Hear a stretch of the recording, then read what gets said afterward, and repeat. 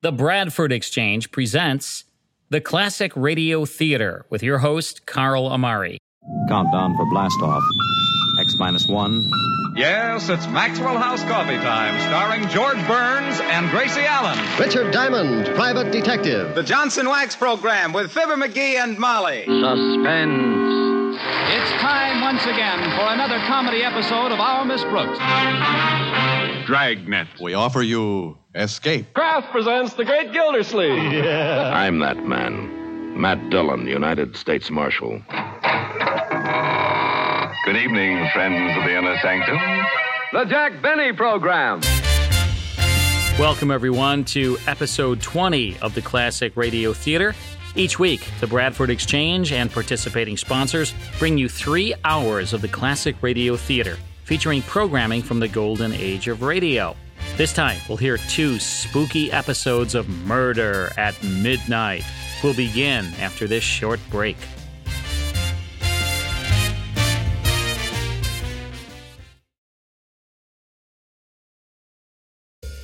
Produced in New York, Murder at Midnight came to radio in September of 1946 and featured macabre tales of mystery and terror, often with a supernatural twist. Raymond Morgan, a former Long Island minister who had left the cloth for the excitement of radio, was the foreboding host who each week uttered the lines, "Midnight, the witching hour, when the night is darkest, our fears the strongest, and our strength at its lowest ebb. Midnight, when the graves gape open and death strikes." Over its 6-year run in syndication, Murder at Midnight had a relatively high production budget, about $5,000 per show, which helped it pull respectable audience shares. The supporting players were New York's best, including Lawson Zerbe, Karl Swenson, Barry Kroeger, Lon Clark, Elspeth Eric, Mercedes McCambridge, Wendell Holmes, and Raymond Edward Johnson. The series was produced by Louis G. Cohen and directed by Anton M. Leader, with scripts by top writers, including Joseph Ruscoll, Max Erlich, and Robert Newman. Time now for the first of 2 horror episodes of Murder at Midnight. In this first one, a woman has a very vivid dream that her husband is going to kill her. Here's Nightmare on Murder at Midnight.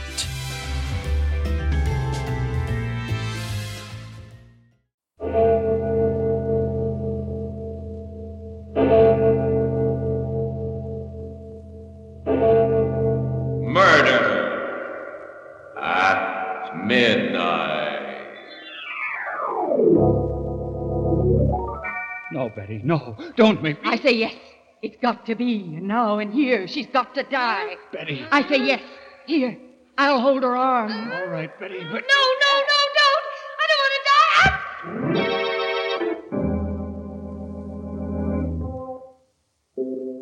Midnight, the witching hour, when the night is darkest, our fears the strongest, and our strength at its lowest ebb. Midnight, when the graves gape open and death strikes. How?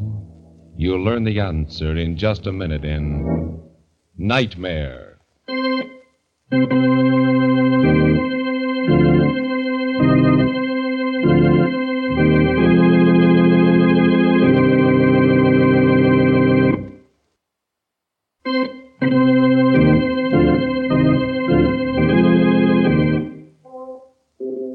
And now, Murder at Midnight, tales of mystery and terror by radio's Masters of the Macabre. Our story, by Joseph Ruscoll, is one of the most terrifying and fantastic nightmares we've ever heard. Its title, Nightmare.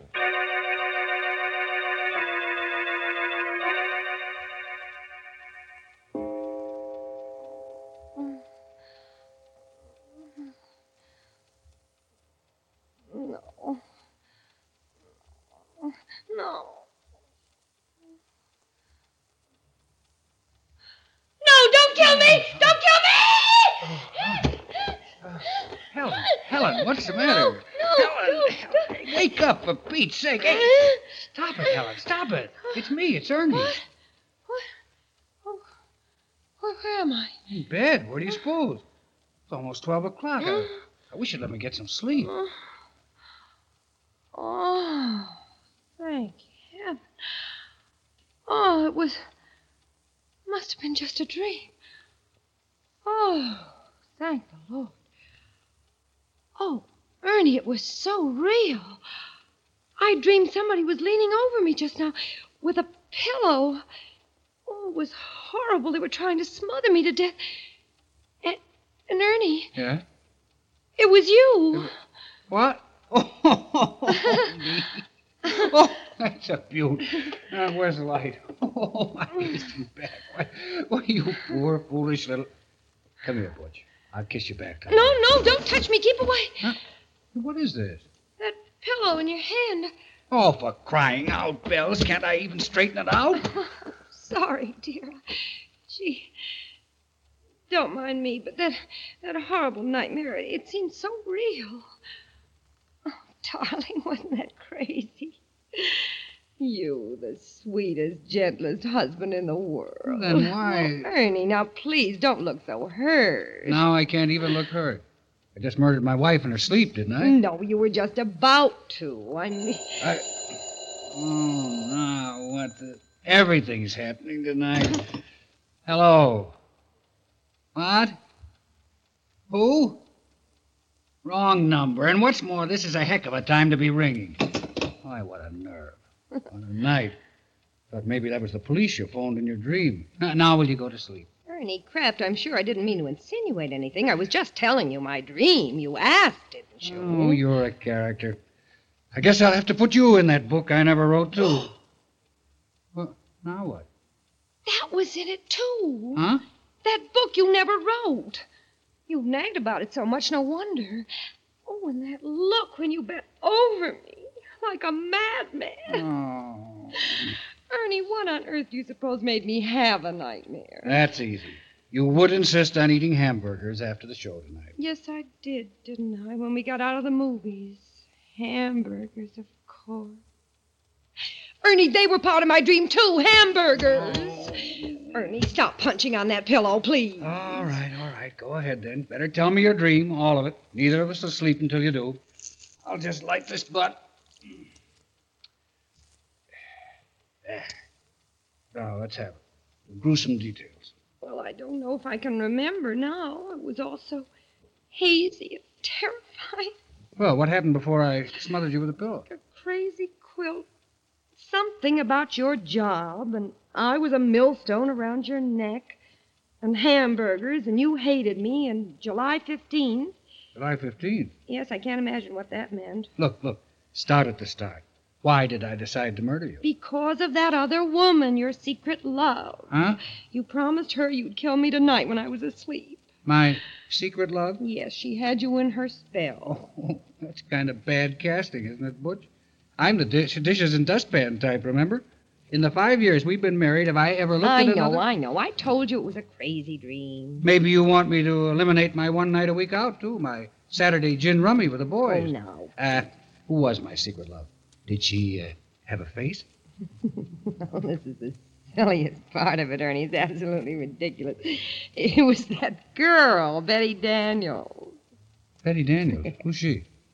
You remember that tall, dark-haired artist I introduced you to at Cape Cod last summer?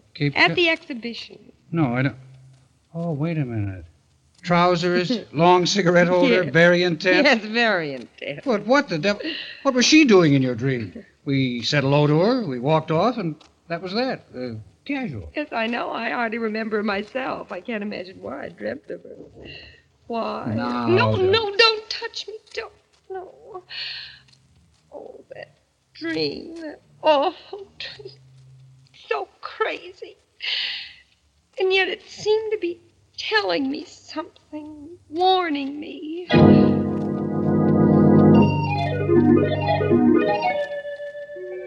Strange and weird. You know how dreams are. First thing I remember is Provincetown and us looking at the art exhibition just the way we did last summer. Only now the picture was about 10 feet tall and hanging crooked. And then she came along. Betty Daniels. Just the way she did then. Hello, Helen. And I introduced you the same as I did then, only not exactly the same. Like in a dream. You know, silly. Betty Daniels, this is my husband, Ernest. He is very faithful to me. How do you do? How do you do? We've never met. That's a marvelous Goya painting, Helen, don't you think? Or do you prefer hamburgers? Well, My wife prefers hamburgers, Miss Daniels. Oh, I didn't know. Only after a movie, though. Anyway, I'm sure I can't tell one painting from another. My husband's the art lover in the family, I guess, and I just tag along for the fish. Only I don't like fish, I like hamburgers. I know. You don't wear trousers like I do. You're fluffy. Betty and I met on the beach, Ernie. She's a painter. Our rowboats got tangled. That's how we met. Yes, it was all very casual. I hardly remember. Well. Ernie and I are going back to New York today. Isn't that a shame? I wish you two wouldn't stare at each other so. Well, we better run along, Helen. Lots of packing to do. Ernie has got to get back to his silly old job. He's a reporter. A reporter? Shouldn't he write a book he never wrote? Well, imagine. That's what he always says. Well, goodbye. I'm wondering why I'm thinking of you now. Goodbye. Goodbye. The scenes sort of dissolve into each other like a kind of dream movie. And I'm trembling with fright because I have a feeling I know how the plot's going to end. The next thing I remember, Ernie, I'm in a penthouse apartment on Park Avenue.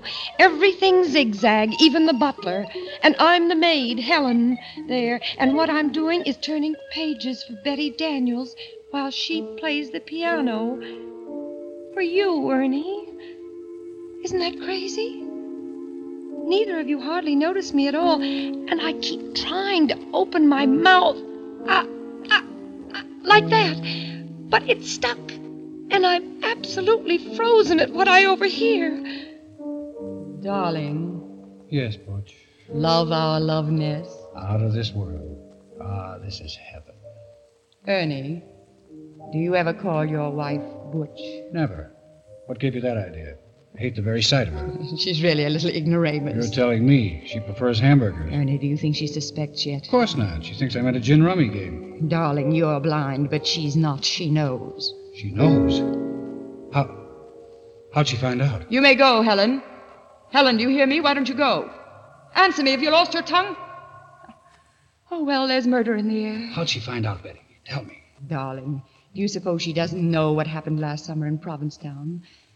After we all said goodbye, you came to look for your cigarette lighter. She knew you hadn't lost your lighter, that you'd come back to ask me for my New York telephone number. She knew? Of course, intuition. She knows we've been having a secret affair ever since. I can't go on like this. I'm tired of being just a gin rummy excuse. Ernie, if you love me, you'll do what I promised. But I pity her so. Don't be a fool. Isn't it her fault you never wrote that book you never wrote? It's true. She wouldn't let me give up my job. She's a millstone around my neck. Then get rid of her, Ernie. Get rid of her, and I'll bring your genius to the world. I've plenty of money, and you can give up reporting and write that book. Fulfill your destiny. Fulfill my destiny. Oh, Betty, you'll help me. Yes, but only forget July 15th. You'll forget about July 15th. It won't mean a thing to you from now on. Not a thing, I promise. And you'll do away with her. The way I told you. Yes, like you told me. The pillow. The pillow. Shh, don't let her hear. Just look at her standing there at the piano. You've been spying on us, Helen, haven't you? Haven't you? Answer, have you lost your tongue? Oh, don't try to fool us. We know you're the real Helen and not the maid. She's heard everything you've said, Ernie. So we'll have to kill her now. Unless she gives me a divorce. Will you give him a divorce? Answer or we'll finish you right now. Very well. Here's the pillow, Ernie. Right now. I'll hold her on. Answer, Helen. Don't make me do it. Answer, Helen. I pity you, but I hate you. Let her cry. Look at her. Stricken dumb. Her mouth's moving, but she's not saying anything. What are you trying to say? Helen, please don't make me do it. Will you give me a divorce? Tell me. Tell me. Ernie, stop. Fools we are. Do you want her body found here? Well, hang for it. She's got to die. She's got to. No, not here. Not like this. There must be some other way. Later tonight, Ernie. After the movies. Hamburgers. She'll get hungry for hamburgers. She's bound to. The waiter will ask her how she wants them. That'll give you the clue. And then, when she's asleep... and they'll find her in her bed. The perfect crime. Don't you see, Ernie? Hamburgers.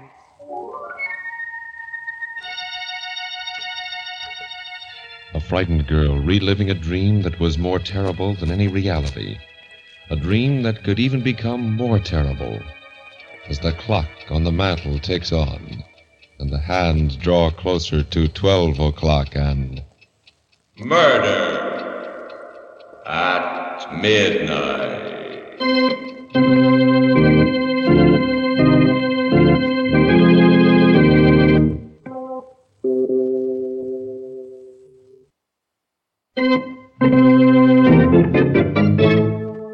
And now back to Murder at Midnight and Nightmare. Well, let's hear the rest of this dream of yours, Helen. What happened after that? Well, it was after that it really got bad. It was so crazy, but so real. I don't know what stopped you, Ernie, kept you from killing me then, but you didn't. And still I knew you were going to. You dragged me out into the street and then into a movie and then out again. And I looked at you and you were crying because you'd made up your mind to finish me off when we got home.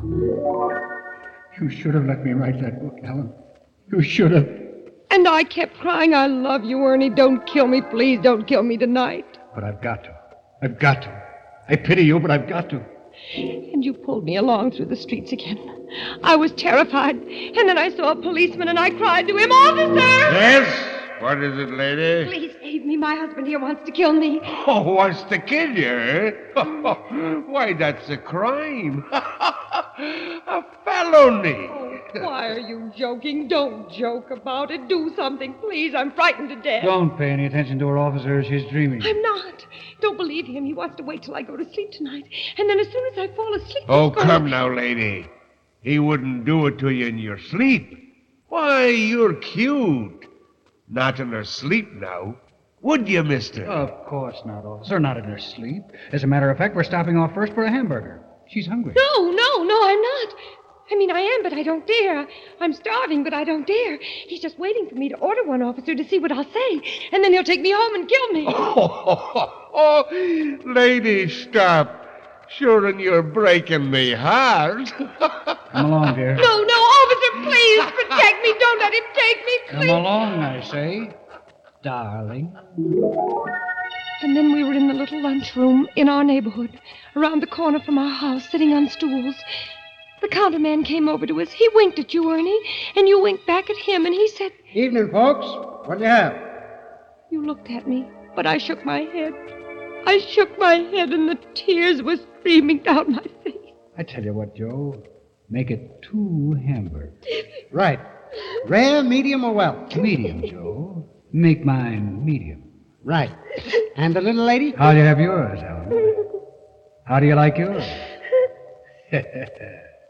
Make hers medium, too, Joe. 2 hamburgers, medium. 2 medium, coming out. And what'll you have on them, folks? Relish or onion? Relish. Make mine with relish, Joe. Right. And the little lady? The man's talking to you, Helen. How'll you have yours? Answer him, I say. Answer him. This is it. How'll you have yours? No, I won't tell him. If I do, you'll know how to do it, so I won't tell him. I won't. The next thing I dreamt, we were home again, sitting in the parlor, everything exactly the same, Ernie, just like tonight before we went to bed. But in my dream, I was sitting paralyzed, in a cold sweat, waiting for the word from you that meant my death. Oh, well, Butch, I guess we better hit the hay. What do you say? What do you say, darling? No, wait, Ernie, did I tell that counterman how I wanted my hamburger, sir? Of course, dear. What did I say? I can't seem to remember. Oh, I forget to come along to bed. No, I don't want to go to bed yet. Please don't make me go to bed. I'm scared. Helen. Come to bed, darling. Like a good little girl. Hmm? We went to bed. And then you said... And now, lights out, eh? I tried to think of everything I knew to keep awake. I wondered whether I ought to count to 100, or whether counting would put me to sleep.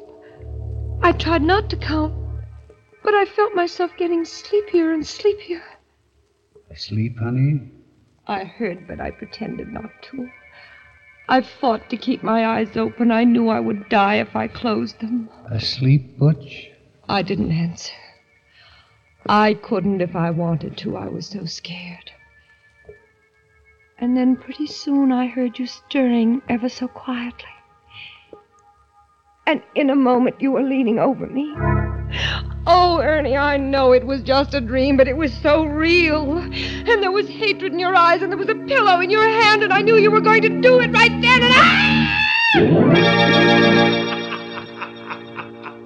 Oh, that's a beaut, that's a honey. Oh, my aching back. Darling, when you have a nightmare, you sure do it up golden brown and creamy. Wasn't it crazy? Oh, darling, wasn't it mad? Wait till I tell it around the office tomorrow. This is too good, dear. But, Ernie, how does a person have a horrible dream like that? What does it mean? Oh, it's a cinch. I'll interpret it for you, and without a dream book, You too. will? Well, go on then, Ernie, tell me. Okay, then here it is. First of all, a dream always means the opposite, right? You ever hear that? Yes, I have. That's right, it does. Which means I must love you simply awful. Granted? Granted, silly. But goodness, what about the rest of it? Easiest thing in the world. Darling, where'd we go tonight? To a movie? What kind of a movie? It was a murder story. Gee, that's right. Do you think that was... Now, don't interrupt, Butch. Who was starring in the movie? Betty Davis? Repeat the first name. Betty. And the villainess in the dream, my secret love, the girl we met last summer, was also Betty. Betty Daniels. Oh! Well, that gave you Betty on the brain when you went to sleep tonight, and movies and murder, and those hamburgers you did stop to eat after the show wrapped up the whole sequence. And no wonder. They're still lying on my stomach, too.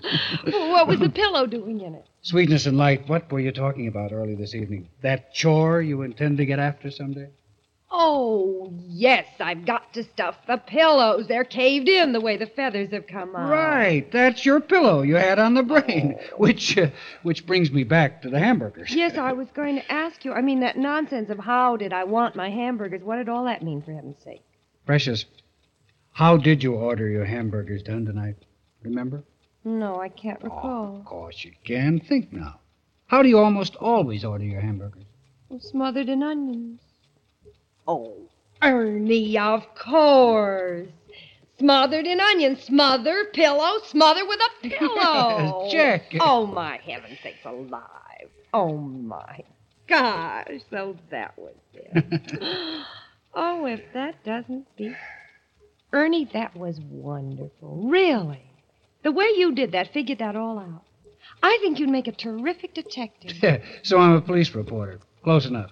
Darling, it's made me think, though, but maybe I have been a little bit selfish. What do you mean? Well, that book you always want to write. Maybe I ought to let you give up your job and try. Oh, and have us both starve? Nuts. Anyway, in my sane moments, Helen, I've always known the truth. I'm no writer. If I had it in me, it would have come out of me, job or no job. I could go back to work again, you know. I could take up nursing again. It was pretty hard, No, nonsense. I won't have it. I won't say any more about it, and that's final. You're a swell guy, though, Butch, to offer to. Oh, there was one thing more, Ernie. Yeah? What do you suppose that was all that about July 15th, about your forgetting July 15th? What did that mean, do you know? Yes. Don't you? No, I can't. It does seem familiar, but I can't seem to... Where are you going? Get something out of my wallet. Wait a minute. What's the date of our anniversary, Helen? July 15th, of course. Tomorrow. What was that? Right. You've had that on the brain, too. Oh. Here. Little present for you, darling. Oh, what on earth? Tickets. 2 railroad tickets to Montreal. Right again. We're taking an anniversary trip. I wanted to surprise you when you woke up, but... Well, anyway, Happy anniversary, baby. Oh, Ernie, oh, you great big precious darling. How can I ever? You didn't forget. You always did before, but this time you didn't. Oh, Ernie, I just can't stand it. First that dream and then finding out that it did me just the opposite. No, Helen, don't. It's so sweet of you. I'm so thrilled. Montreal, where we had our honeymoon, and you haven't forgotten. Oh, Ernie, I do hope I've been a good wife to you. And if there's anything if you want me to, I can always change. Oh, darling, I wouldn't want you any different for the world. I want you to stay just the same sweet little girl I married. And now, let's get some shut-eye, huh? Lights out? All right. And I'm going to put the tickets right here under the pillow. And have a happy dream for a change. Good night, Butch. You haven't kissed me? Mm. Good night, dear.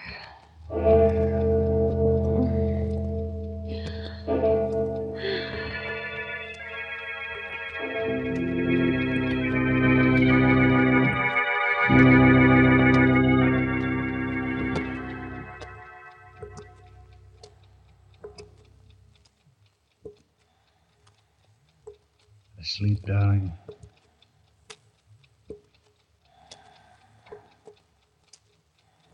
Darling, are you asleep?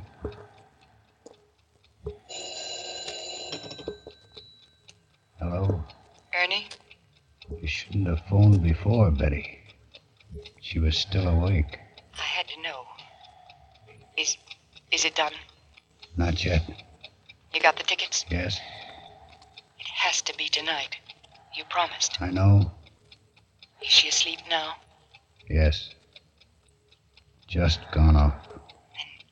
Then what are you waiting for? Nothing. I'll do it now. Right now. As soon as I hang up. Putting down the phone, Ernie turns and picks the pillow off his bed as the clock finishes striking 12. Murder at midnight.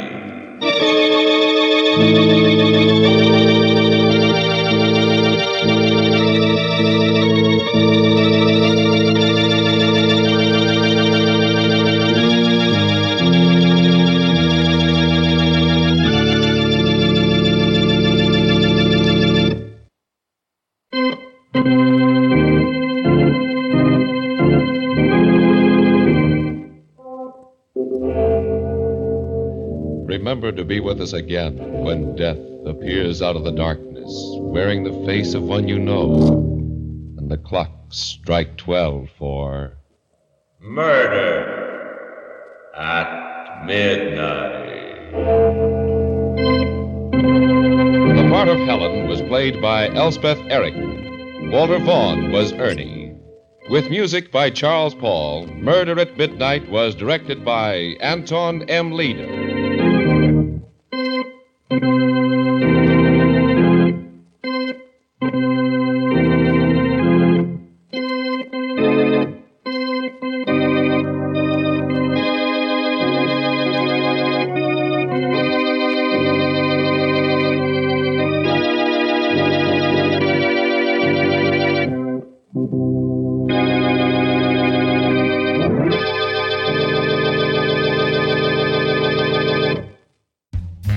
That's Murder at Midnight, starring Elspeth Eric in Nightmare, from June 7th, 1946. All of the classic radio shows we present on this series are direct from the master recordings. I have more than 100,000 original radio episodes under license from the owners and estates, and we make them available via digital download or on CD through our Classic Radio Club. By joining the Classic Radio Club, you'll receive 10 superior-sounding classic radio shows sent directly to you each month, along with detailed liner notes and photos of the stars. You'll receive your first 10 classic radio episodes for only $1, and you can cancel at any time. To learn more about the Classic Radio Club log on to classicradioclub.com. That's classicradioclub.com. I'll have another scary episode of Murder at Midnight for you after this break.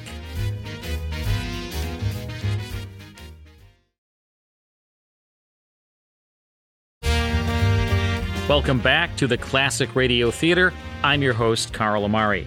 This time, a big game hunter uses a captured ape to kill his wife. Then he begins to turn into an ape. Here's the Ape Song on Murder at Midnight.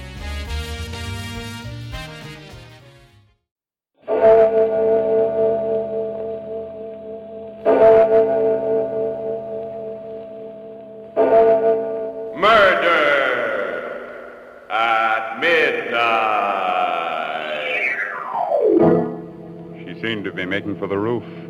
But on the top floor, we finally caught up with her. Crane, please, please. That ape, get him out of here. I'll do anything, anything. You treated me like an animal, Cecily. And now an animal shall treat you as you deserve, choke you to death.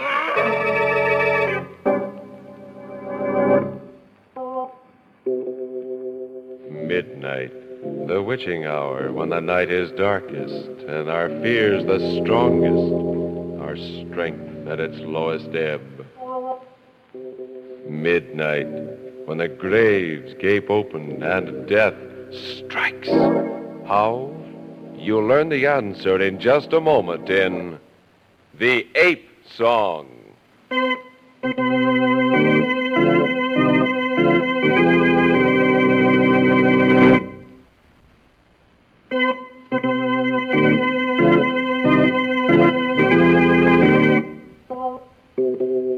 And now, Murder at Midnight.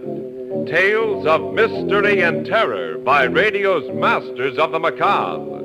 Our story by Peter Martin is The Ape Song.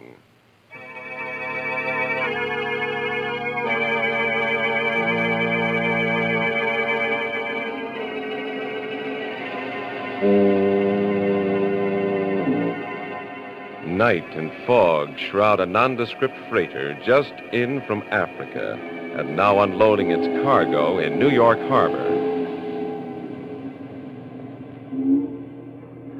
Down in the ship's deepest hold stands Crane Folliott, the famous big game hunter. Before him is an iron cage containing his latest conquest, a restless thing of panic and hysteria and insensate passions, a huge ape. Quiet. Don't be afraid. I'm not going to kill you, hurt you. I've killed too much already. And besides, I need you to live, need your help. Now, that's better. Yes, my friend, you shall live to save me from death. A death in life. I'll be taking them off in a minute. Huh? Oh, good. Lucky thing we were able to get a hold of another truck. Why the university forgot to send their truck is beyond me. Still, I don't think keeping the animal in my cellar overnight will harm him or anybody. Nah. Look at him shake, though. He's scared. Well, not scared exactly. That's because, like all apes taken from their natural habitat, he imagines he's in the presence of death. Death? Yes. What's he doing now? Opening and closing his mouth as if he were trying to sing or something. How did you know? No. Know what? Oh, I'm sorry. No, you wouldn't know. They can sing, though. Yeah? They do. But only when they're in the presence of death.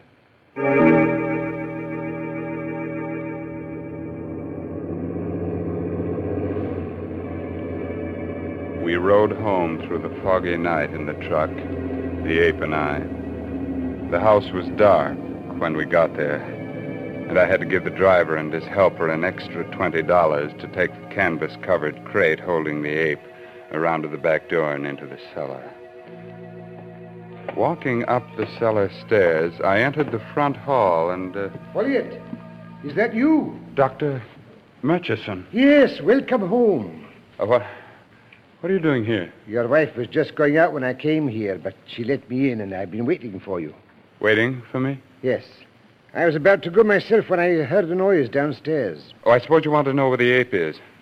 Well, he's downstairs in the cellar. I see. Folliot, why did you bring the ape here rather than to my laboratory? Well, the laboratory truck never arrived. What? It's impossible. I personally arranged for it to meet you at the pier. Why are you questioning me, Dr. Murchison? You don't really think I want an ape as a house guest, do you? The only thing I was interested in was to get the ape to a safe place until morning. Then I was going to call you. I see. Can't you wait to start cutting him up, whatever you intend to do with him? You want to take him with you now? Well, you know that's impossible, Folliot. And you know we don't intend to cut him up. Well, I'm sorry, Doctor, but the strain taking care of him, you know what delicate animals they are. Won't you come into my study and we can talk? Thanks, Folliot, but now that I know he's safe, I must be running along. As you wish. When will you send the truck around, take him to the laboratory? Around noon, I should say. Good. Get some sleep, man. You look terribly tired. Yes, good, peaceful sleep at last. Hello, someone's at the door. Yes, I imagine it's my wife. Oh, Crane. Hello, Cecily. You're back. Yes. Why? Why? That's a strange question. You know Dr. Murchison, don't you? Yes. I was just about to leave, Mrs. Folliot. You must excuse my wife, Doctor. She's so pleased at seeing me that she's forgotten her manners. I understand. Well, I'll be in touch with you. Right? Good night, Mrs. Folliot. Good night. Crane, you promised you'd stay away until November. Yes, I know I did. But the thought of you all alone in this big house doing nothing but waiting for me to return to your welcoming arms. What else could I do but rush home as quickly as I could, my dear? Don't be sarcastic, Crane. On the contrary, my dear. I'm not being half as sarcastic as I'd like to be. Excuse me, I'm going to bed. But don't you care for me just a little, Cecily? Just enough to kiss me goodnight? Let me pass. I've never asked very much of you, you know. No more than the friendly pat on the head you give to your dog. I said let me pass. Yes, Cecily. But first, there's something I must tell you. How tired I am of being a hunter, of killing wild animals instead of enjoying the happiness of my home with you. You seem to enjoy your hunting trips well enough. You're always going on them and bragging about them to everybody. Now, let me pass, Crane. Please believe me, Cecily, hunting is only a substitute. A very unsatisfactory substitute for the love I hope to receive from you. I never do. I thought we'd settled all that. Yes, but I never dreamed you'd treat me like some loathsome animal you couldn't bear near you, as though I wasn't a man, but an ape. When are you leaving on your next trip? When? Yes, because until you do, I'm going away. If you hate me so much, my dear, why don't you go to Reno and get divorced? You know my family doesn't approve of divorce. Of course they don't. Especially when it's a matter of losing the Folliot millions along with a husband. How can you be so disgusting? Something terrible has happened to me, Cecily. Something which forbids me ever to go hunting again. Don't make silly excuses. You know you love to hunt. Not anymore, Cecily. Something has happened that makes me terrified ever to hunt again. What on earth are you talking about? I really can't explain it, my dear. But on this last trip, every time I killed a wild animal, I imagined I was killing you. I watched her run up the stairs in terror. I heard the slam of her bedroom door. Stood there at the foot of the stairs for a moment, dazed, yet more certain than ever of what I had to do. And then, quite unexpectedly, I felt the wet sting of tears on my cheeks. Yes, there were tears, but no sound. I thought of the ape in the hold of the ship, silently opening and closing his mouth. Some outside force seemed to be guiding me now, as though I was a mechanically controlled robot. I began walking down the hallway to the cellar door. The darkness didn't frighten me as my friend. I went down the cellar steps in perfect calm, never thinking to snap on the light. No, it was the darkness that soothed me, whispered to me. The darkness and the presence of my friend. He sensed me, of course. And more than that, he expected me. He knew I was coming. I went to him. There he was, outlined in the dim light of a faraway street lamp, coming into the cellar from the grating over my head. Yes, my friend. You want to be free, don't you? Yes, and why not be free? But before I let you out of your cage, we must understand each other. There is a price you must pay for your freedom. Am I really being so unreasonable? Listen, you shall do what I command you to do, with an ecstasy of satisfaction. Do you hear? For this time it is no animal you will see die, but a human being. And more than that, my friend, you will not only see her die, but you yourself shall kill her, shall avenge all the terrible deaths I have dealt your fellow brothers of the animal kingdom. I see you are pleased, and you should be. Didn't I kill your mate? But I tell you, Cecily drove me to it in my need to quench my murder lust against her. And now, my friend, you shall act as my conscience. You shall kill Cecily in revenge. Your spirit shall be my spirit, and Cecily will die. Yes, you do understand. Here in my hand is the key to your cage, the key to your freedom, and mine. We have made our bargain, haven't we? Yes. We understand each other as though we were two brothers. Yes. Come out. Now, upstairs to her room. It is there that you shall sing at last. Yes, your song of freedom, your ape song. And so man and ape start for the room of their victim. Start up the stairs side by side in the darkness as the clock strikes 12 for murder at midnight.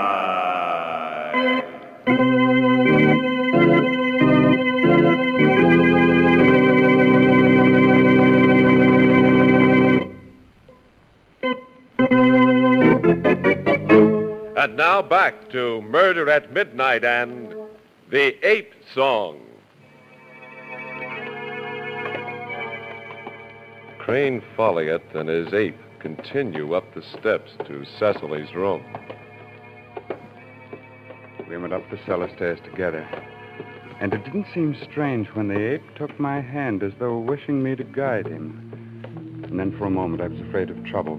The ape became fascinated with the heavy carpeting in the hallway, patting it with his hand as an infant plays with sand. But finally I got him to stand up and come with me. We made hardly any sound as we climbed the main staircase leading to her room. Who is it? What is it, my dear? What's the matter? Oh, something in the room. I hear it. I see its eyes. But that's fantastic, my dear. There it is. Crane, what are you doing to me? I see nothing. I hear nothing. Crane, let go of my arm. In a moment, but won't you kiss me, please? You're going to kill me. Oh, no, not I. Come, aren't you going to kiss me just once, as you used to in the old days? All right. Yes, anything. But let me go. Good. Now, let me hold you in my arms. Oh, Cecily, I need you so. Why have I lost you? Why did you forsake me, Cecily? Go! Cecily, come back. Don't run. You can't get away. Very well, if that's the way you want it. It was quite a chase. I followed them as they ran through the house from room to room, floor to floor. She seemed to be making for the roof, but I knew if she got away from me, she'd never shake off the ape. Finally, on the top floor, we caught up with her in the attic. Crane! Please! Please, that ape! Get him out of here, Crane. I'll do anything. You treated me like an animal, Cecily. And now an animal shall treat you as you deserve. Choke the life out of you. There she is, over there in the corner. No, Crane. She made me kill your mates. Kill her! Kill her! Kill her!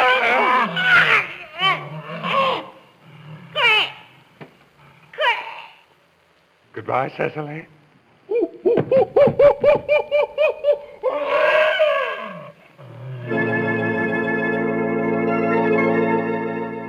I felt wonderful.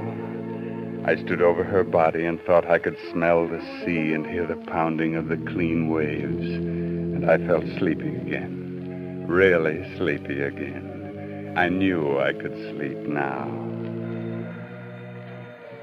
I don't know how long I stood there or how long the doorbell was ringing until I remembered that it wasn't I that had killed her, but the ape. I was safe. Why not go downstairs and open the door?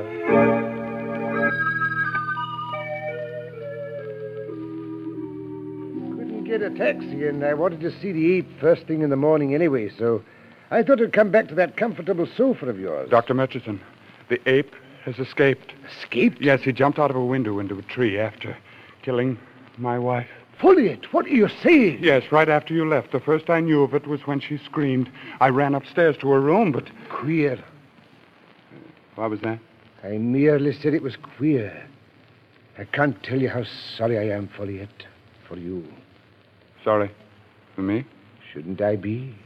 Oh, in a way. Yes, it's lucky you did come back. We'll have to organize a search for the ape, of course. Call the police. Yes. I am sorry for you, Folliot. Terribly sorry. The days that followed were the happiest of my life. At the inquest, the coroner's verdict was death by accidental strangulation. The ape could not be found, and the official opinion was that he drowned in the river, his body carried out to sea. Everything had worked out perfectly until I began to become aware of something strange and frightening and horrible. All this was happening to me. One day on the street. You dropped a coin, sir. Oh, thanks, that dime. I have it. Did you hurt your finger? Here, let me pick it up for you. Thank you. My thumb. Somehow I can't seem to bring it across. My thumb was no longer opposable.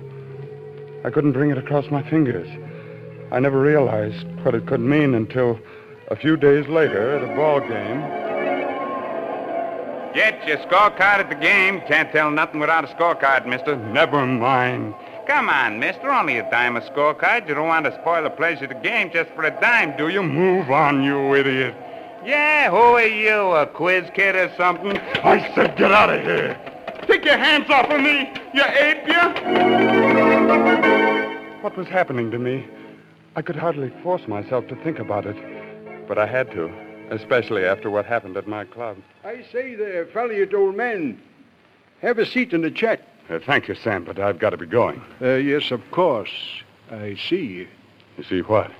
Lumbago, eh? Can't straighten up your back. Going to a doctor, eh? You think it would help, do you? I don't know. But you certainly can't spend the rest of your life bending over like that, with your hands hanging halfway to your knees. A half hour later, I was in Murchison's office. Now, you must take it easy, Folliot. We all have our off days, you know. You've got to help me, Dr. Murchison. You don't know what I'm going through. I wonder. You do look rather... I can't stand wearing shoes anymore. They torture me. And I can't straighten my back up. Have you ever had rheumatism? Any severe back injury? Rheumatism? You sit there talking like that when I've caught myself making sounds like an ape? Don't you realize what's happening? That's what I'm becoming, an ape. You're a psychiatrist, aren't you? Well, do something. You've got to do something. Quit your whimpering and listen. I can help you, but only if you cooperate. I'll do anything. Admit you arranged for your wife's murder. What? With the ape's help. Everything points to it, Folliot. Bringing the ape to your house, your strange behavior before and after I left. And now the transference. I don't know what you're talking about. It's quite simple. Arranging for the ape to strangle your wife put you legally in the clear. But you can't strangle your guilt. You can only suppress it. And unconsciously in your guilt, you have taken on the actual characteristics of the ape. If you say that again, I'll kill you. Killing me would only prove your guilt twice over. Be sensible, Folliet. Trust me. I've taken extensive note on your case. You've taken note? Yes, because I knew that some sort of reaction would set in. Folliet, no, keep away from me. No, you're going to turn me over to the police. You're against me, too. Everyone's against me, trying to hunt me down, but you won't get me. You won't. Please stop.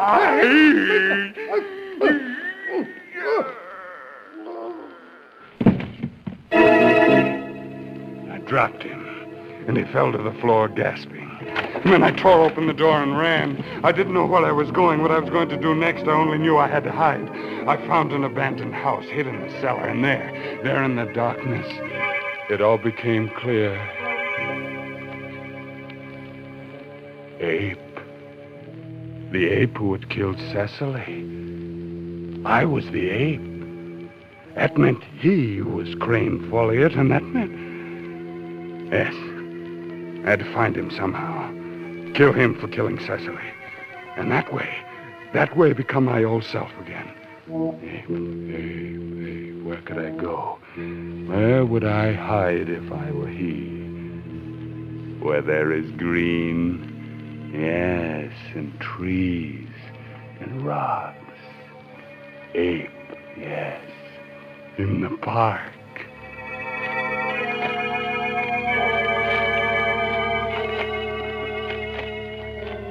Night in the park, I threw off my shoes and walked barefoot, concealed in the night as I hunted my mortal enemy. Piece by piece, I discarded my clothes, my jacket, my shirts, my trousers, walking like the animal I had become. My eyes were sharper than they'd ever been. I could see even in the darkness. And then, as the moon started to go down, I climbed a ridge. There were caves, cages, stone houses, the zoo. And then I heard something that made the hair prickle on the back of my neck. My fingers itched and my body shook as I heard the sound that told me I had found my enemy, the ape. I jumped down toward the sounds, my lips puffing in and out with my heavy breathing, my head pounding like a trip hammer, my entire body aflame with the hot blood of murder. I ran to where the sounds came from, and there was a locked steel door. The ape was snarling, daring me to come near him. I ran around to the other side, wrenched a fire axe from the wall, and came back to the door.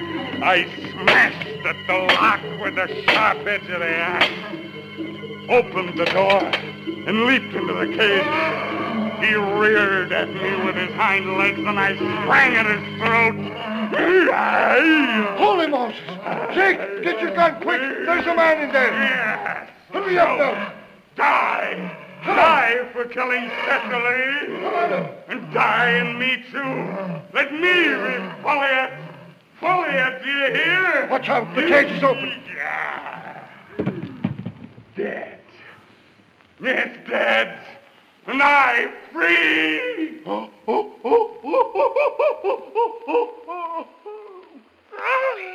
There he is, Chick. Let him have it.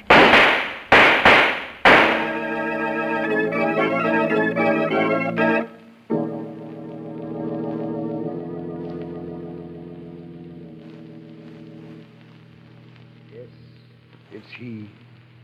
I pronounce him dead. Who'd have thought a man could make a sound like that? It was dark, and we thought the ape had killed him, so Jake just fired. What gets me is his trying to kill an ape with his bare hands and doing it. To his crazed mind, this was the same ape he provoked into killing his wife. I'll never forget that sound as long as I live. Never. The complete transference into ape. Yet he could have been saved. Look at them lying on the ground. Too bad we couldn't have gotten here a minute sooner. Sure left an easy trail, dropping his shoes and clothes after him piece by piece. Ape and man on the ground, side by side. It ain't pretty. His toes turned in, puffs of hair from the ape's throat still clutched between his fingers, his teeth biting into his lower lip. Poor Folliette. Or should I say poor humans? How close to animals we really are. Two bodies lying side by side in the darkness, with no one to say which was the victim. As the clock strikes 12 for murder at midnight.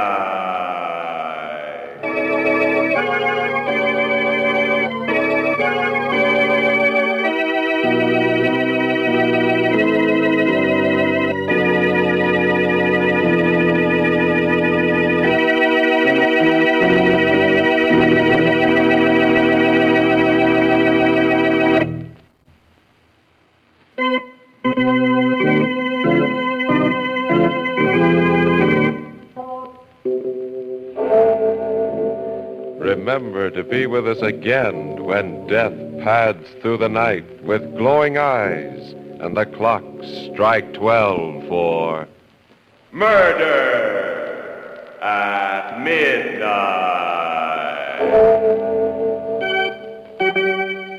The part of the big game hunter was played by Raymond Edward Johnson.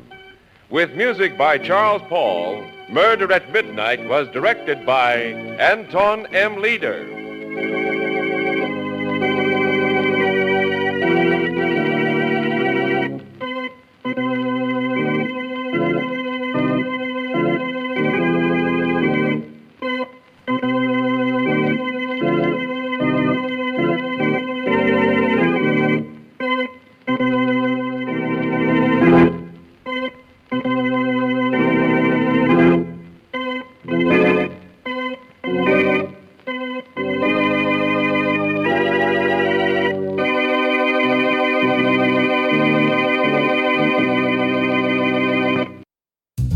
And that's Murder at Midnight, starring Raymond Edward Johnson in the Ape Song from November 1st, 1946. Stick around, I'll give you our lineup for episode 21 of the Classic Radio Theater after this short break.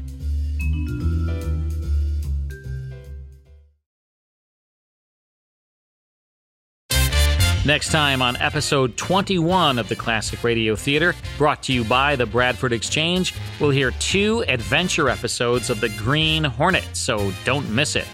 To reach me and to learn more about the Classic Radio Club, visit classicradioclub.com. Be sure to tune into our next show. Thanks for listening.